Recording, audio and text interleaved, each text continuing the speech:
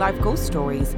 To kick things off this week, I want to say thanks to some of our newest Patreon subscribers. I would like to thank Becky, Mike Temple, Morag Walker Wesselman, Steph Olsen, Jade Van Atta, Michelle Connor, Paul Taylor, Emily Job, Jay, Cassandra and Ava, Reuben Henshaw, Alyssa Shaw, Terry Shannon, Wolf Wearing Wolf Pants, Nancy Mayer, Hayley Tompkinson, Zoe Phillips, Diane Brown, Jay Bemi, and Chris Stein.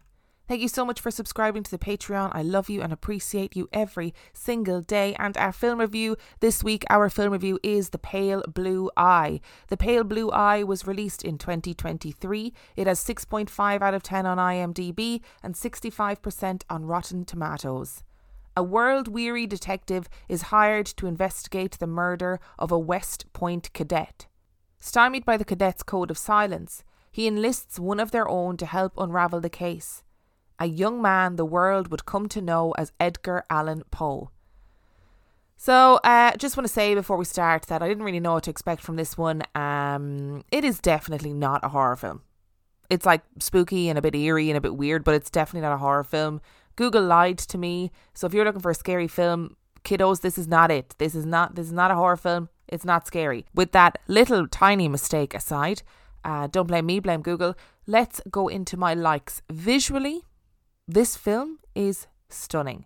I loved the landscape. It's set in the Hudson Valley in 1830 and it's winter and it's barren and it's really gothic and the colour palette is like all grey and blue and you really get into that feel of a winter spooky tale. And listen, I was here for it. I loved watching it. It was beautiful.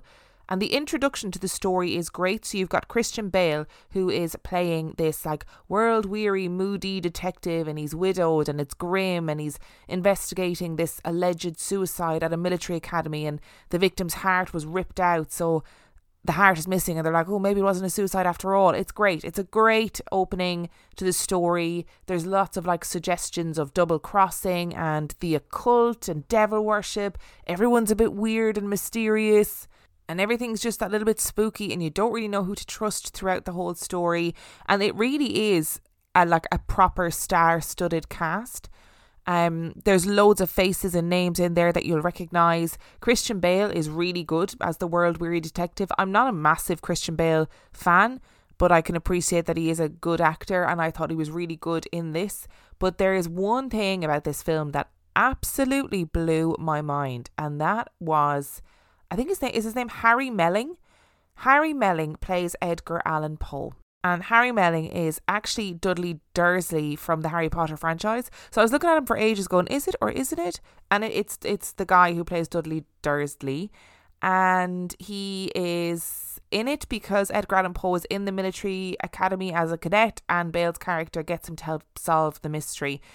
And honestly, I cannot express how much I loved his portrayal of Edgar Allan Poe. He was amazing. And I know there's obviously, you learn bits and pieces about writers like Edgar Allan Poe. A lot of who they were tends to be kind of romanticised and there's a lot of guesswork that goes on. So there's no way of knowing like whether or not it's an accurate portrayal. But I thought his portrayal was absolutely stunning. He was eccentric, he was manic, he was lovable. Like I wanted to kind of wrap him up in cotton wool and look after him. He was very aware of his own flaws, of his own shortcomings. There's this great scene where he talks about his experience in the military academy in this really macho environment and how he just didn't really fit in because of the way he was and who he was and the way he looked and it really made me emotional. It was absolutely gorgeous. He was brilliant. Give that man an Oscar. Oscars, if you're listening, give him an Oscar. Okay, I know it took you a bazillion years to give what's his name, Leonardo DiCaprio an Oscar, but listen, give this man an Oscar. He was so good as Edgar Allan Poe. I was completely enamoured by him. I really, really was. And that very short list of likes brings me swiftly to the dislikes. And I hate to say this, but my God, this film was boring. I mean, good God. What a cast. What a potential for a story. But how in the world was it somehow 2 days long?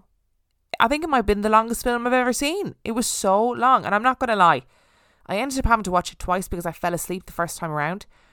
That was not intentional. It was the middle of the day. I was so bored. I literally fell asleep and I had to go back and watch it again. And it was just so long and so boring. How can a story about people getting their hearts ripped out, Edgar Allan Poe, the occult, and the military and you know, this really sparse, barren winter landscape, how can you make that boring? And I'm going to say something that is really controversial. And I'm very sorry in advance for what I'm about to say. Please don't excommunicate me from the paranormal community.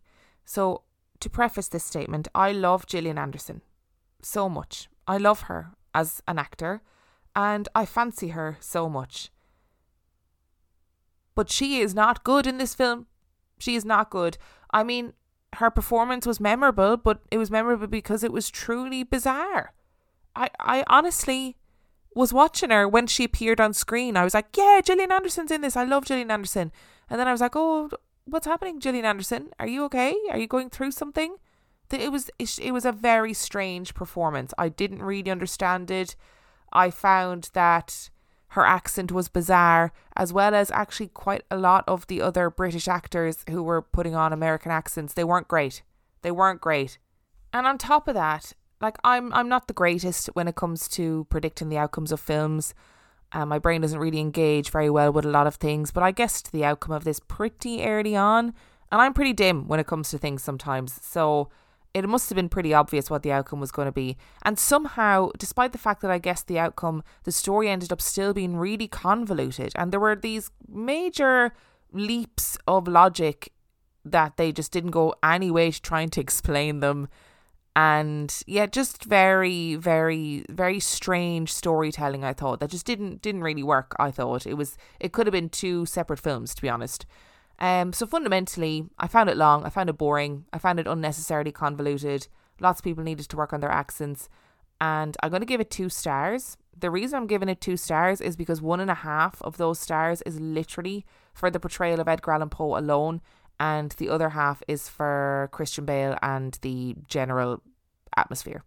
But other than that, I can't say I would really recommend it.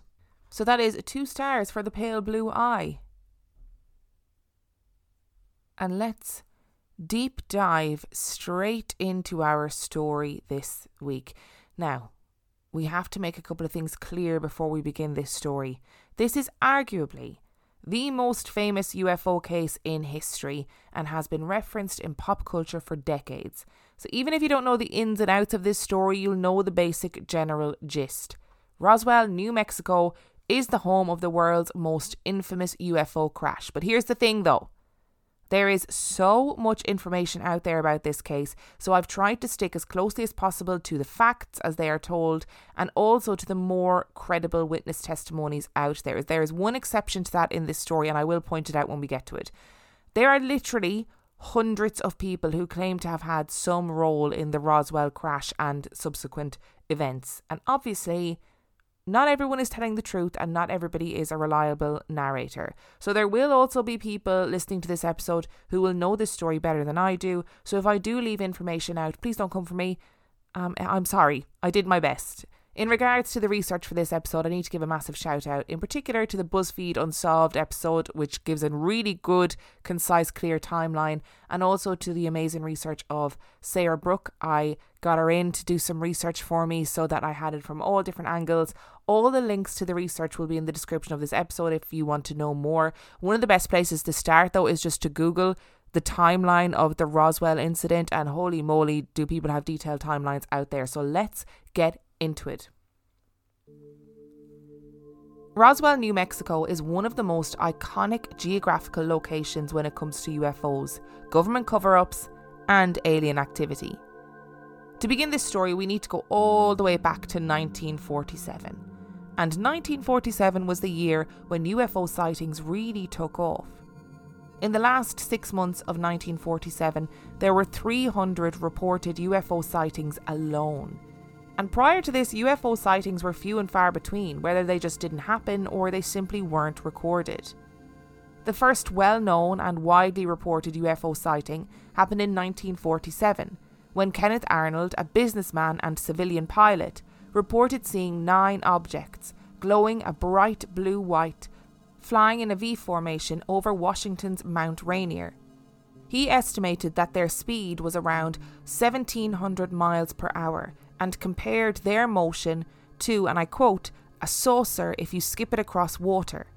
Hence the popularisation of the term flying saucer. With this and advances in airborne military tech, people were definitely more in tune to what was happening in the skies above them. It was July the 2nd, 1947, and a storm was raging over the Foster Ranch in Roswell, New Mexico. The thunder rolled, and the lightning streaked across the sky, and in one brief illumination so quick that if you blinked you would have missed it, something hurtled to the ground. The sound of the crash being swallowed by the sound of thunder. In the morning after the storm had passed, the ranch was quiet and serene like it always was. William Ware Brazel, also known as Mac Brazel, was riding through Foster Ranch, checking on the herds of sheep that grazed on the vast expanses of land. He came across something strange. Marks in the earth that seemed to suggest that something had been dragged through the dirt.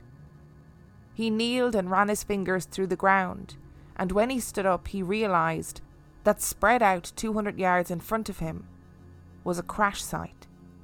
A site that was covered in debris, smashed and smoked and clearly relatively recent. As Max stepped through the wreckage, he noticed that it was predominantly made up of a silvery material. It was unlike anything he had ever seen before. It was definitely metal, but had an almost fluid makeup. He tentatively picked some up, and it was so thin that he could squeeze it into a ball and it would always return to its original shape.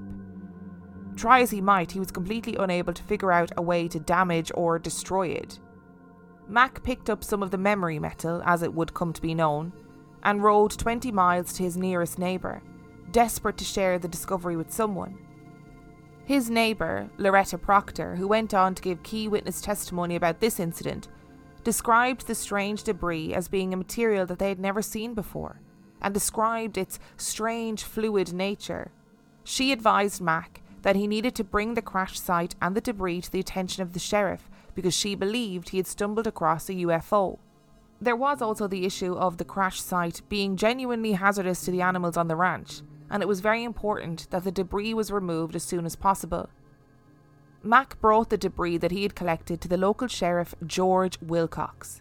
Wilcox decided that the best course of action was to report the incident and the debris to the US Air Force at the Roswell Army Airfield. This is where the story becomes littered with names and military titles, but I promise I will do my best to make it as clear as possible who is who.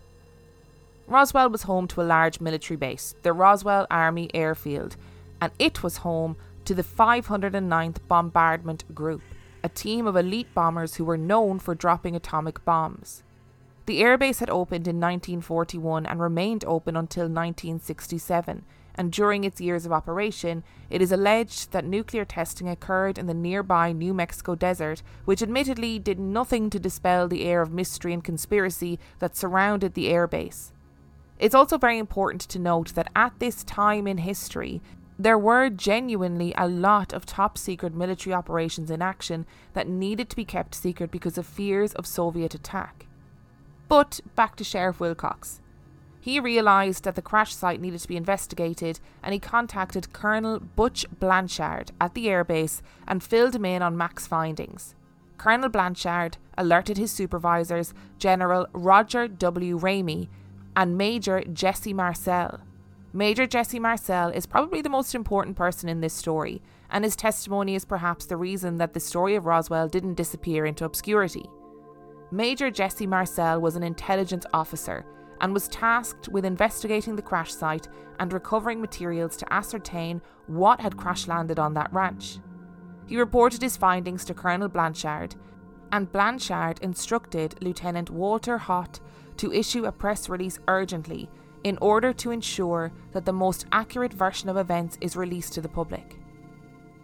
On the 8th of July, the Roswell Daily Record ran a front-page article that stated a flying saucer was captured in Roswell by the Army Air Force.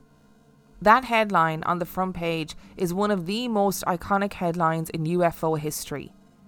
RAAF capture flying saucer on ranch in Roswell region.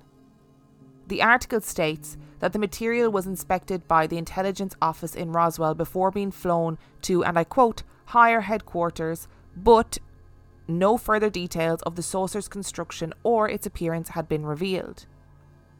A couple, Mr. and Mrs. Wilmot, reported seeing a flying disc nearly a week earlier.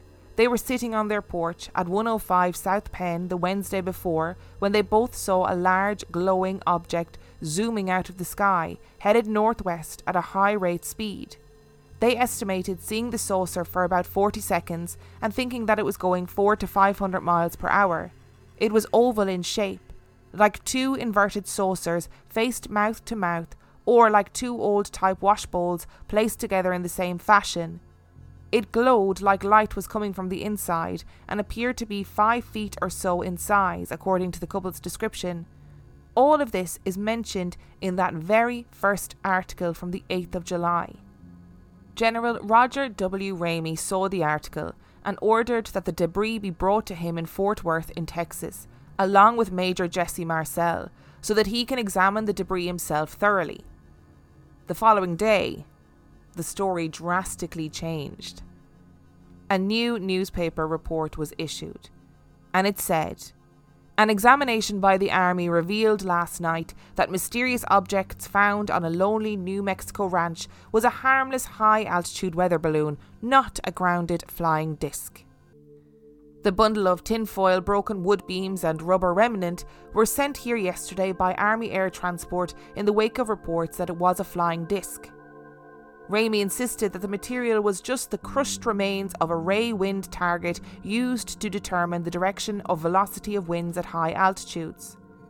In the newspaper article, there are pictures of Major Jesse Marcel examining the remnants of a weather balloon.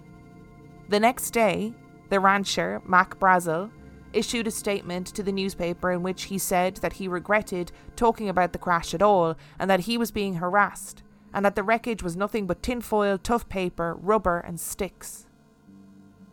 The flying saucer fever around the country dissipated as nerves were settled and questions were seemingly answered. And then there was silence. The story of Roswell disappeared until 1978, when Stanton Friedman, a physicist and UFO researcher, interviewed someone about the case and blew the whole story wide open. He interviewed none other than Major Jesse Marcel, and this time, Jesse Marcel vowed to tell the truth, the whole truth, and nothing but the truth. Prompted by his interview with Major Jesse Marcel, Friedman decided to interview more and more witnesses and very quickly realised that the story just didn't add up.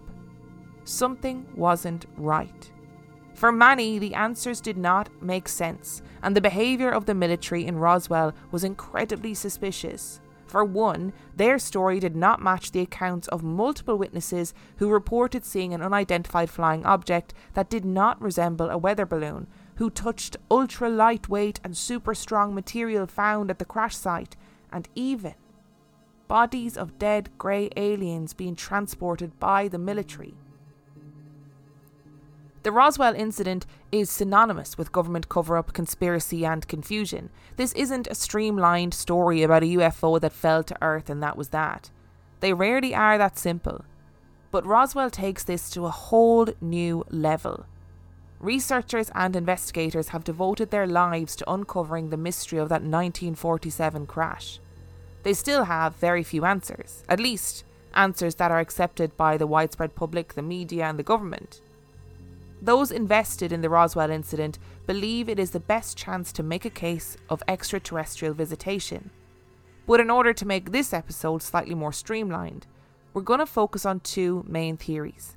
The object that crashed was a weather balloon, or the object that crashed was an alien spacecraft. Repeatedly, government officials reported that the object that crashed just outside of Roswell was a weather balloon. This has been stated time and time again. But interestingly, in 1994, the Air Force released an official report in which they admitted that there had indeed been a military cover-up around the Roswell incident, but not what you might think. It was a weather balloon, but a product of a top-secret project called Project Mogul, which was headed up by Dr. Maurice Ewing. The idea was simple. The military could successfully detect the sound of explosion from hundreds of miles away under the water, so surely they could do the same thing from the air. The idea was to create huge balloons that could detect explosions and thus give the US military intel on Soviet nuclear testing. Project Mogul balloons were huge silvery affairs and were tested out all over the US, and also tested out over New Mexico in 1947. This report in 1994 had been printed due to the request of New Mexico Congressman Steve Schiff. The audit officially stated that the crash was indeed a Project Mogul balloon and that the reports of a flying saucer had just been an overreaction. Which is all well and good. But all of the files from Roswell Army Airfield from January 1947 to October 1947 had been destroyed. And no one knew who gave that order or why. And then there is the other theory. The theory that something alien crash landed in that ranch and that the government covered it up. Believers of this theory posit that an alien craft was blown into millions of pieces upon its crash to Earth. Before the military arrived to pick up the pieces, the crash site was visited by locals and other curious ranchers. Investigators believe that pieces of that wreckage must have been taken by those who arrived first. Those pieces could be invaluable pieces of evidence that prove the craft was extraterrestrial. Scores of military personnel also had access to that material. The debris found at the site is most often described as consisting of several different types. Smaller pieces were very thin and lightweight but extremely strong. They looked like foil or aluminium on the surface but behaved differently than any material elements recorded on Earth. Other pieces were larger but still lightweight and incredibly strong. Small I-beams were collected that looked like balsa wood struts with strange symbols embossed along their inner faces. This, of course, is all according to eyewitness testimonies. No actual material has ever been publicly released and confirmed. This memory metal, material that looked like aluminium but could be bent and crinkled and returned to its pristine form even after being damaged, is one of the most sought after pieces of evidence in the entire Roswell case. Multiple witnesses have claimed to interact with the material, but it too has never been publicly proven to exist. At first, the military claimed to have recovered a flying disc. Within hours, they retracted their story and declared it was a weather balloon. But through the course of the decades of investigations, researchers have collected more than 600 witness accounts associated with the incident that support the first claim of a flying saucer. Shortly after the official press release announcing that it was simply a weather balloon, the rancher who discovered the debris, Mac Brazel, was detained by the US Army Air Force for 4 days during the material cleanup of the site. He was denied access to a phone, was given an army physical, and was subjected to rigorous questioning and intimidation while under house arrest at the Roswell AAF. After he retracted his statement and was released, his neighbour stated that he suddenly bought a brand new pickup truck, moved and began a new business. Other extreme security measures were put in place surrounding the incident. Armed guards encircled the ranch and special unscheduled flights arrived from Washington, D.C., with additional units arriving from other air bases all over the country. Supposedly, unscheduled flights from Roswell transported wreckage or bodies to various laboratories and military bases all over the country. Pilot Ben James was a pilot to Major General Lawrence C. Craigie at Wright Field, where the crash debris was allegedly sent. He flew the general to Roswell to visit the crash site and then flew him directly to Washington, D.C. to meet President Truman, and a few months later, General Craigie founded Project Sign, which was the first official US government investigation into UFOs. In addition to all of this strange military activity, various calls were made to prevent radio interviews, and FBI telex conflicted with the retracted military press release, confiscation of documents that supported their original claims of a flying saucer debris, and multiple first-hand military and civilian witnesses who actually witnessed the crash came forward to tell their stories. Multiple first-hand military and civilian witnesses have given sworn testimony regarding the bodies recovered at the crash site, and last but not least, many witnesses had reported being physically threatened by the US military. Children were terrorised, parents were threatened that their children would be killed if they mentioned anything about the true nature of the incident, according to witnesses. Locals in the area reported that their houses were turned over by the military personnel who were searching for remnants of the debris from the crash site. Local radio DJ Frank Joyce of KGFL Radio had been reporting on the case on his radio station. When he came off air, he was handed a telephone and told that the Pentagon was on the line. He was warned to cease all reporting on the Roswell incident, or else the radio station licence would be removed with immediate effect.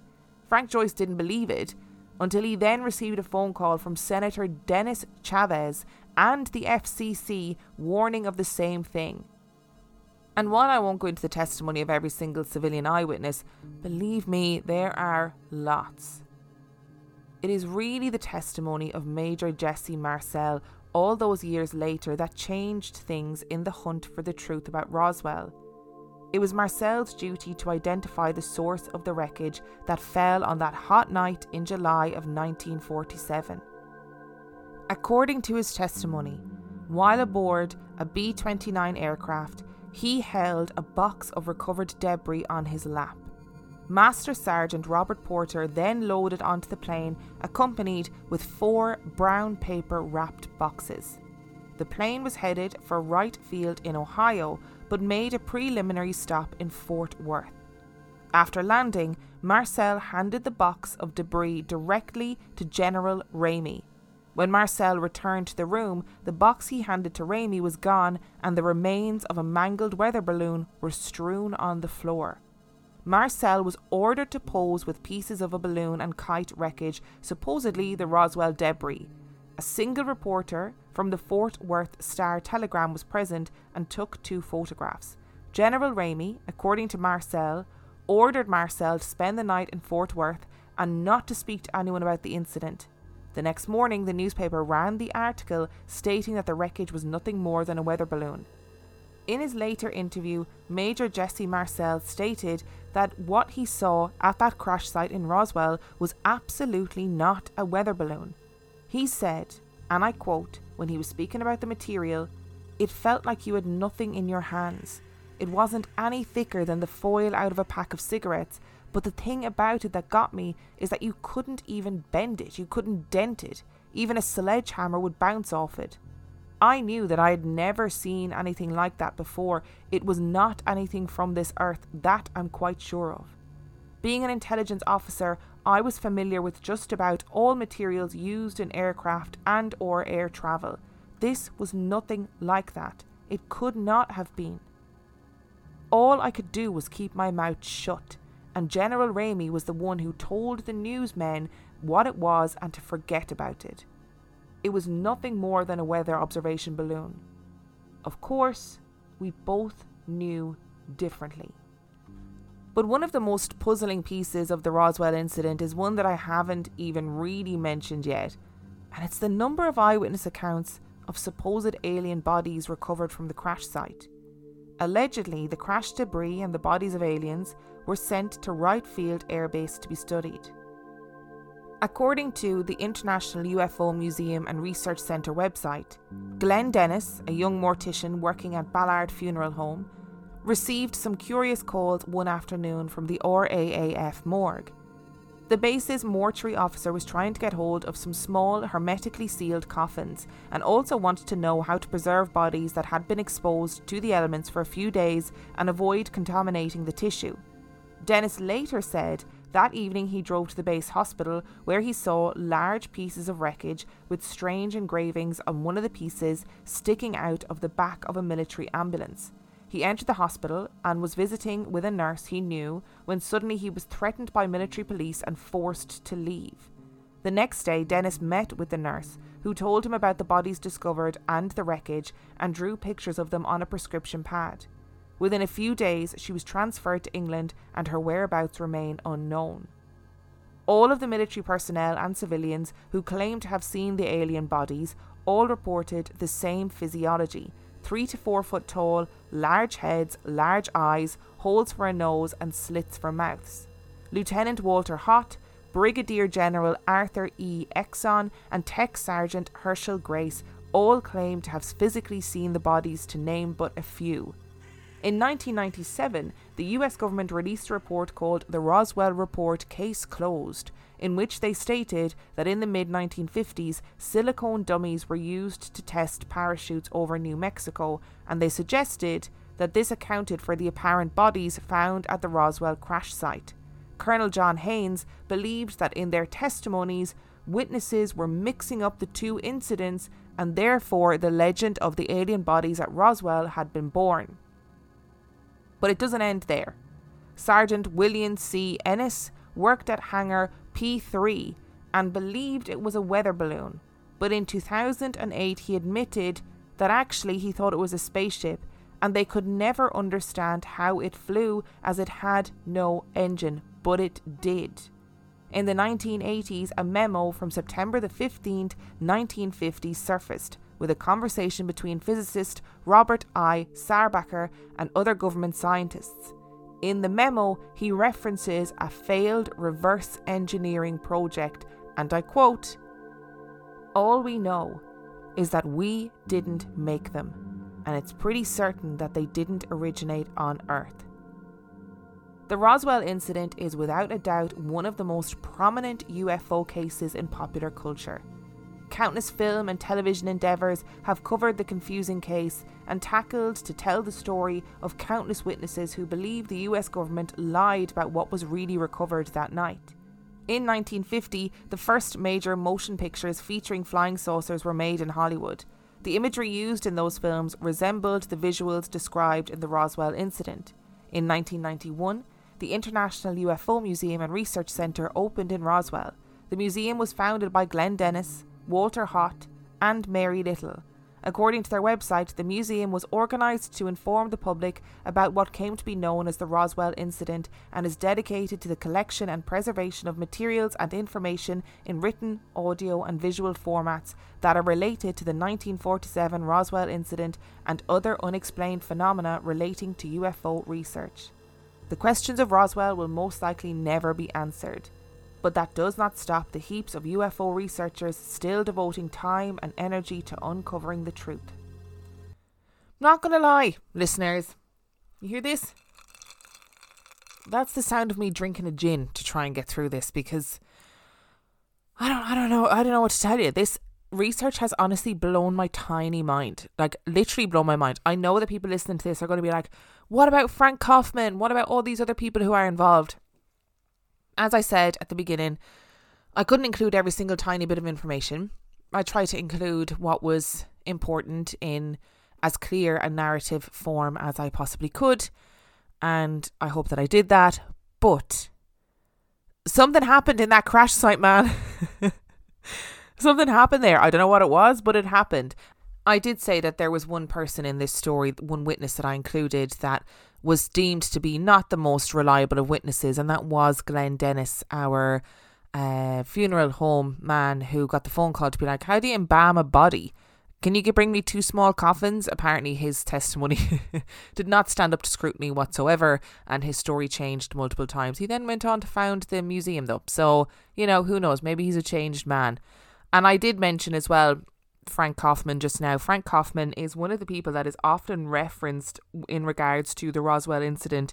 He claims that prior to Mac Brazel finding the wreckage, him and some other military personnel had found the wreckage. They had found these bodies. They found 5 little bodies, and he was firsthand in, transporting those bodies, etc., etc.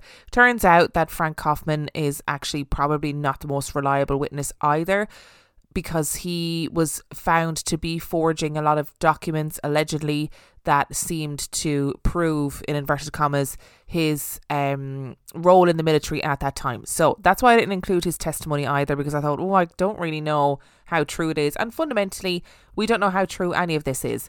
And all of the Roswell conspiracy is based around witness testimonies from lots of different people. It is crazy how many different witness testimonies there are, and from such an array of different people, from like top ranking military personnel right to civilians. So like Loretta Proctor was Mac Brazel's neighbour. Her and her family witnessed the debris, like they witnessed the crazy metal, and she was the one that was like, whoa, I think you found a UFO. I think you need to like talk to somebody about this. There was the emergency services in the area. There was a fireman's daughter who reported that she opened the door to some military personnel one day. They asked her if she had seen the material, and she said, yeah, actually I touched some of it, I held it in my hand. And they proceeded to threaten her and tell her that she was never going to tell anybody that story. The lovely Kit and Rory over This Paranormal Life, I think it was like episode 61 and 62 of This Paranormal Life, they covered the Roswell incident, and they included lots of witness testimony in their audio. So those are two really good episodes to listen to if you want to listen to the story in more detail. And like, there's lots of people who were like, yeah, this happened and something crashed and we think it was alien and the government want us to cover it up. I love the idea as well that Mac Brazel like retracted his testimony and was like, no, I wish I'd never said anything about it. Now I'm being harassed about it, while he's driving around in a brand new solid gold pickup truck. You know, he's pretty much giving the interview wearing a crown, and they're like, wow, where'd you get that crown, Mac? And he's like, what crown? The government didn't give me loads of what? Nobody gave me loads of money. What are you talking about? Nobody told me I needed to be quiet. And there were as well some strange parallels that I thought were interesting, which probably were important to be pointed out. Firstly, was that the craft or the debris seems to have lots of reports of having like strange symbols all over it. Like, some people described it as being like hieroglyphics type things. Other people described it as just being like symbols or pictures that they couldn't decipher. That same thing happened in the Rendlesham Forest incident, where he said that there was strange symbols or hieroglyphics all over the craft. Also happened in our artistic poltergeist story, where hieroglyphics appeared on the plants, and it happened in that listener story where like symbols and words and hieroglyphics appeared on the roses. Just wanted to put those links out there.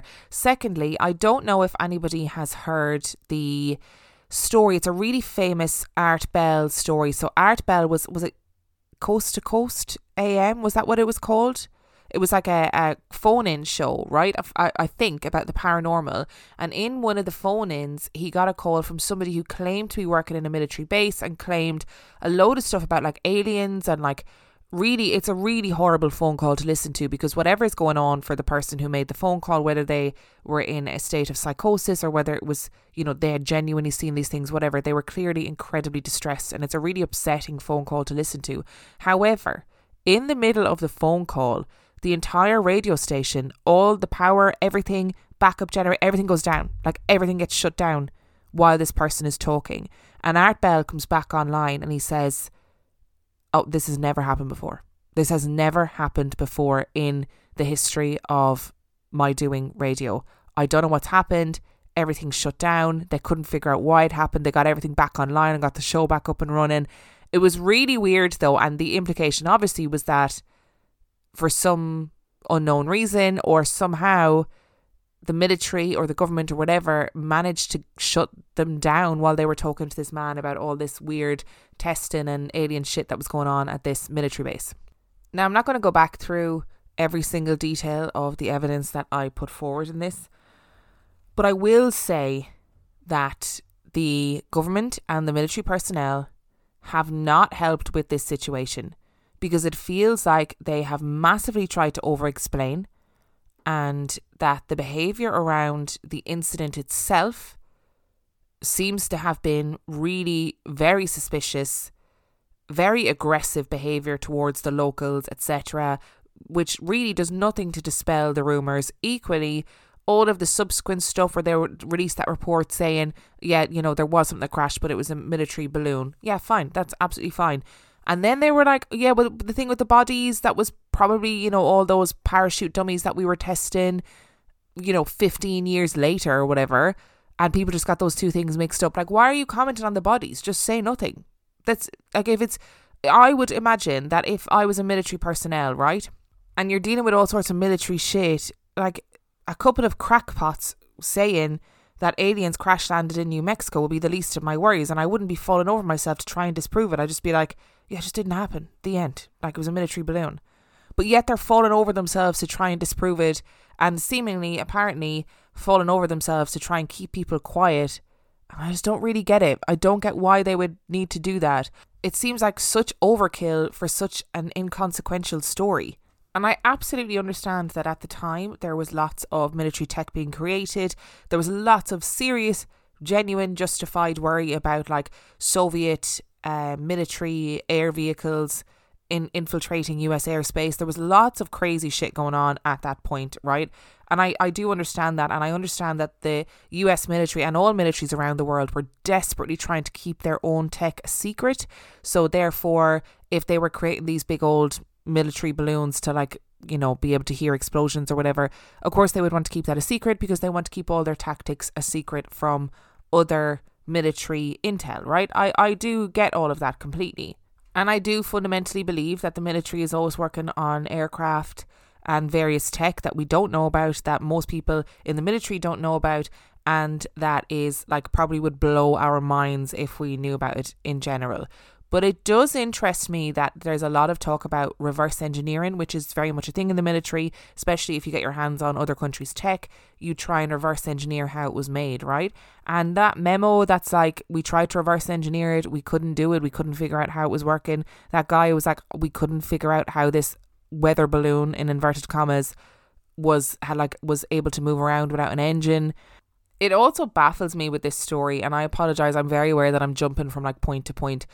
It baffles me in this story that the bodies, these alleged bodies, aren't the focal point of the story.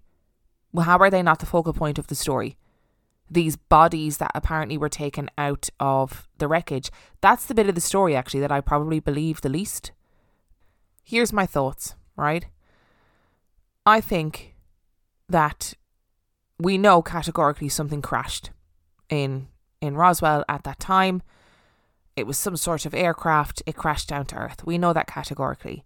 I've just realised, by the way, that I'm sitting in my office and my street lights aren't working, and it's incredibly dark, and the only light that I can see is the really spooky light in the Gothic window across the road and the flashing lights of aircraft in the sky. So brilliant. Actually going to be haunted by this story. But I believe that something crashed in Roswell. That's a fact. I believe that the military believed it was some sort of Soviet tech or military tech and freaked out due to the potential of spies, etc. And they made an absolute balls of trying to cover up the story, and therefore created much more intrigue than was really necessary. Like, I think this all could have been avoided if the military had handled it better.